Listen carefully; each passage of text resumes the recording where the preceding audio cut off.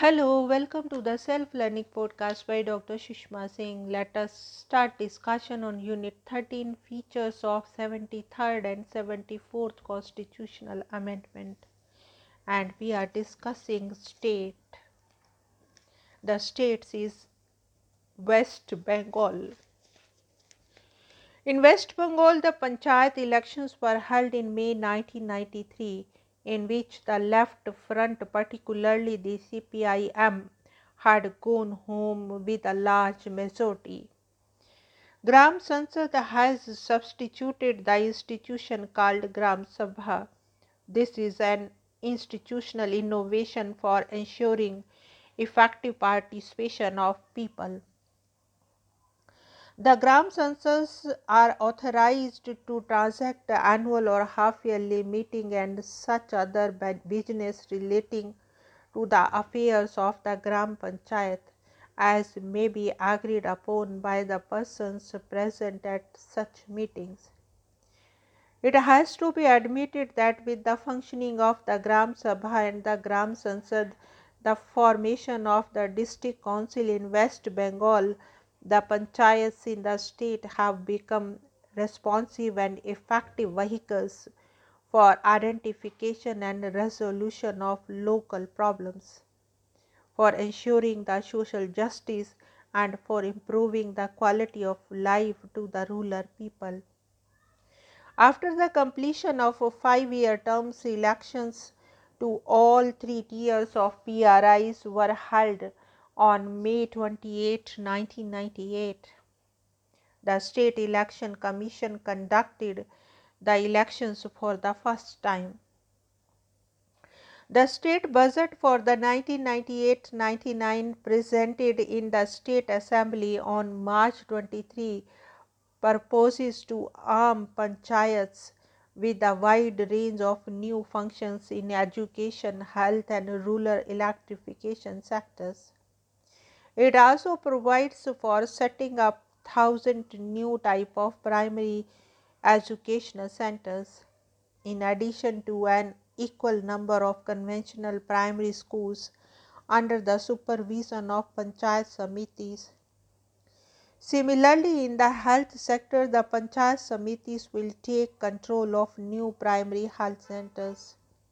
Besides, the government proposes to set up a corporation to coordinate with the panchayats in the implementing rural electrification program.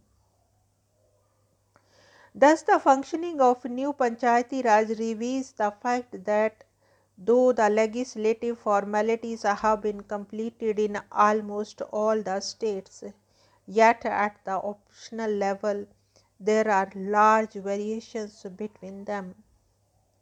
Elections to all 3 tiers of PRIs have been completed in all the states except Bihar, where elections have been delayed for one reason or the other. In some states, for example, Karnataka, Punjab, West Bengal, PRIs have been constituted for the second time, either because of completion of their tenure or due to dissolution. Still, the high-handedness of bureaucracy, with a few exceptions over a local autonomy, prevails. We hope that the PRIs may be deeply rooted in the rural community and may become a real vehicle of change and development in the countryside. The only danger which we visualize is from the side of the state governments. So far as the assigning of powers and functions of each tier of PRI is concerned, we find that the powers and functions entrusted to the PRIs vary from state to state. The experiences gained so far are that at district level, various line department agencies implement programs and functions under the overall supervision and control of the district collector or district magistrate, and the PRIs have to be content with backseat driving. Thus, it becomes clear that the sphere of the activity of each tier under each item has not been defined and left to the discretion of the concerned state government. In the changing scenario, Panchayati Raj has to devote itself to the task of development, and PRIs should enjoy a large measure of autonomy to the extent possible. Now let us move to the next point: functioning of local governance after 73rd and 74th constitutional amendment. Observations. There are some observations given below regarding the functioning of PRIs after 73rd and 74th constitutional amendment. It has been observed that there is a wide gap between the theory and practice in implementations. Assets have been created under the various rural development programs, but assets were not being utilized properly. Primary schools have been built, but children are not going to school, and in some cases there are no staffs. Community scheme is a total failure because the people want that each and sarpanch should do everything. It was found that beneficiaries for rural development programs are not selected in proper manner. It is supposed to be selected in according to baseline survey. This baseline survey contains the names of those families are not included in the record available at block and DRDA office. The list contains taxpayee as beneficiaries are the sufferers. With regards to loan and subsidy, it was found that the total amount of loan is never given to the beneficiary. So far as the meetings of PR bodies are concerned, it is found regular, but the meeting of Gram Sabha in all the three districts are not held regularly, and even if they are held, the adult members of the village do not attend them. According to the provisions of new Act, 29 items have been given to the panchayats, but it has been noted that very few of these projects have been transferred to the panchayats and are neither substantial nor meaningful. They are only supervisory in nature. It was also found that ex-sarpanchs, with the help of MLAs of the area, tried to intervene in the working and functioning of the DPC. It was found that the women sarpanch, with regard to functioning of the DPC, it was found that most of the beneficiaries, people's representatives, and even some of the officials are not aware of the constitution, composition, and structure of the DPC. It was found that still MPs and MLAs are still controlling the PRIs. They get the development work done in their area, and as such as the needy and the remote village get neglected and remain underdeveloped, their dominance are also seen with regard to giving grants to panchayats. They are giving grants to only those panchayats which are dear to them. It was observed that due to the dominance of MLAs and MPs and BDO come Panchayat Raj officer, and their subordinate staff virtually dominates over even upon the articulate representatives of the Gram Panchayats. Ex-sarpanchs, with the help of MLAs of the area, try to intervene in the working and functioning of the sarpanch, especially the women sarpanch. With regard to the functioning of the DPC, it was found that the most of the beneficiaries, people representatives, and even some of the officials are not aware of the composition, constitution, and structure of the DPC.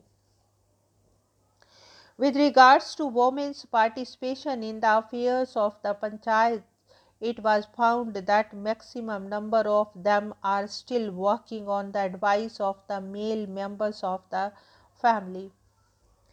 Now let us conclude the unit. In a nutshell, it may be said that illiteracy, lack of training, and prevalence of old traditionally dominant system are the basic reasons for their non-performance. But this should not be taken as a sign of total surrender. We must realize that due to the new system, gradually consciousness is becoming among such sections of the rural community, and they have raised their voice against exploitation and access. In this connection, regular election to PRIs will prove to be milestone towards enlightenment and socio-political consciousness of the weaker sections. Now they are coming up and quite vocal. In the coming years, they teach lesson to the dominant sections of the society. Local government in India has not been a great success. A part of the fault lies in the system, a part in the immediate social environment, but a large part is to attribute to the controlling state government itself. There are some areas of concern in local bodies. The first area of concern is the wide gap between the aspirations of the people and the performance by the grassroots institutions. The second area of concern is the mismatch between the financial resources of the local bodies and functions allotted to them, or between expenditure responsibilities and their resources available. The third area relates to weaknesses in the working of Gram Sabha. The fourth area of concern is to redefine and relook at the picture of local bodies in the light of challenges which they are facing. The fifth area is most important is the type of political culture that has been evolving in India. Let the local bodies guard themselves. Let the local body change their attitude, policies, technology, and systems and get empowered for better governance. The ethos of democracy can find real nourishment only when power reaches the grassroots level. For the first or ordinary citizen, it is a local democracy which can have real meaning and significance. In a vast country where large masses are still unlettered, village panchayats and participative democracy can do wonders. If the aim is to establish a democratic society where change is brought about by voluntary consent and willing cooperation and not by the force of arms, there may be no alternative to Panchayati Raj or local self-government institutions. In that sense, the most revolutionary measures in the recent decades have been the 73rd and 74th constitutional amendments. It is hoping that with this Indian democracy could become a unique model for the rest of the world.